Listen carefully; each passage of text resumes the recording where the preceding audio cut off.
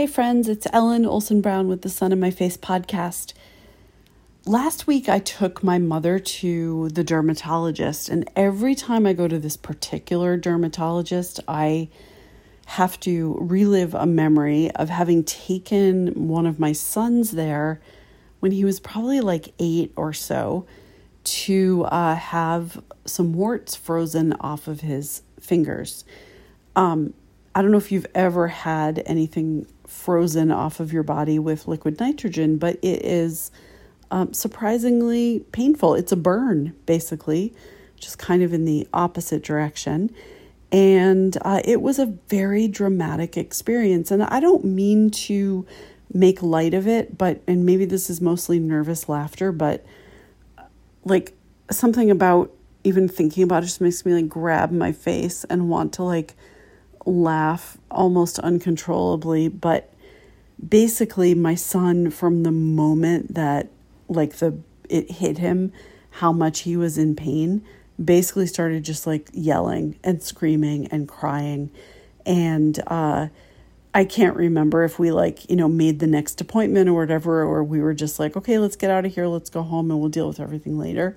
But what I do remember is that he couldn't even get into the car. And we basically had to pace the parking lot while he yelled and screamed about how much this hurt. And do you know those pictures of the Peanuts characters when they like yell, and basically the picture is like of their upside down unhappy mouth and like their uvula in the back of their mouth? And it's just like that. It was like that walking around with him in the parking lot. And again, I don't mean to make fun of somebody expressing their feelings. In fact, the whole point of what I'm about to say is we shouldn't be embarrassed to express our feelings.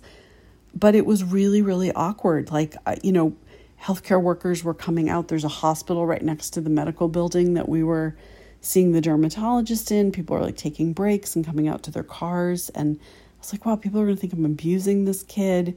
And it felt very socially awkward.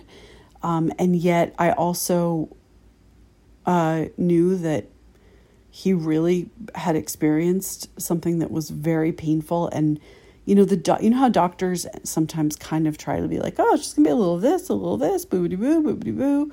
And I actually remember one of my other sons at one point saying to me, how do adults get hurt and not cry? Like, I think I stubbed my toe and I just said, ow, that hurts. And he was like, how do you do that?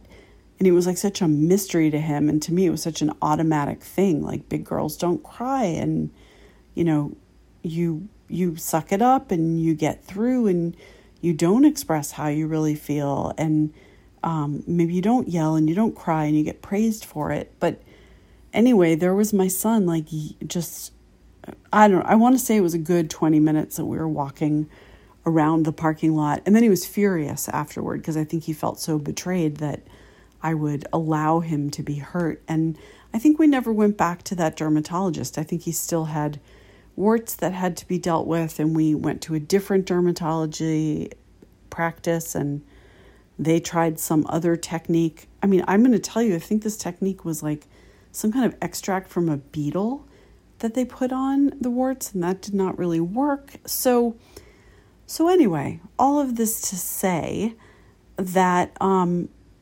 kids, sometimes they overdo it? I don't know. But kids will let you know if something hurts. I teach a group of girls once a week, and they come to my house to do yoga and art. And there's one little girl who every once in a while will just get like a really sad look on her face and kind of freeze a little bit, like just get very still and quiet.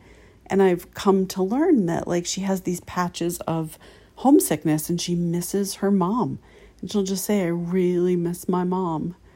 And sometimes she cries a little bit. And, I always tell her, like, if it gets really bad and you need to go home, I can call your mom. But I think you're going to like let yourself feel it. And then I think you're going to be okay. So if you're listening to this, you're probably an adult. I'm an adult. But I think one of the places where we kind of get messed up with ourselves is that sometimes we have those feelings of pain, deep pain, and sometimes we just have like little transient pockets of homesickness that we hit.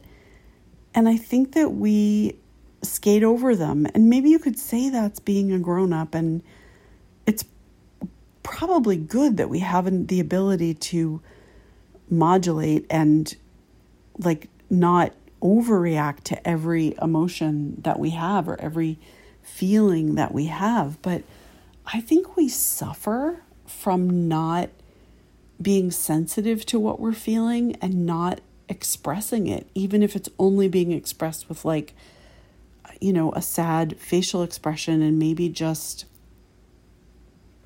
a few beats of introspection and feeling. Often the little girl who feels the homesickness, within 3 minutes, she's back to like giggling and doing somersaults and, rolling around. But I think it's at our peril that we don't feel and express, even if it's inconvenient for the people around us. And even if it means we have some kind of awkward feelings for a little bit. So, and the reason I'm saying this is because I've had a couple of experiences this week where I've been like having big feelings and kind of worrying that I shouldn't be expressing them. That like maybe it's a burden for other people if I, talk about feeling sad or confused, or, how this transition back to whatever this new in between almost back to normal place is. Like, it's okay to feel things. It's okay to express things. And maybe this is one of those areas where it would be good for us to be a little bit more like the kids and a little bit less like suck it up, buttercup. I mean, you're still going to have to get through your day, but maybe if you need to cry a little bit, you do. Or if you need to just talk about how you really feel, you do. All right, recommendation for today is, fruit is so hit or miss, but I bought some blueberries at the store the other day that have been so good. It's funny how sometimes like a healthy food, if it really is super tasty, can be just as good as like a bowl of chips or a candy bar. I don't know if anything's really as good as a candy bar, but these blueberries, I just like washed the package and sat and ate them while I was reading, just like I would eat a bowl of, what would I eat? Cheese doodles probably. And I think my body probably appreciated it a lot more. So blueberries can be so hit or miss. They can be like, they can taste so mealy, or they can be so delish. But here's the thing. If you buy a package and they're not super good, you can always make blueberry pancakes. Somehow they always get a little bit better in a blueberry pancake. But otherwise, maybe try some blueberries at the store. All right. I will talk to you soon. Bye.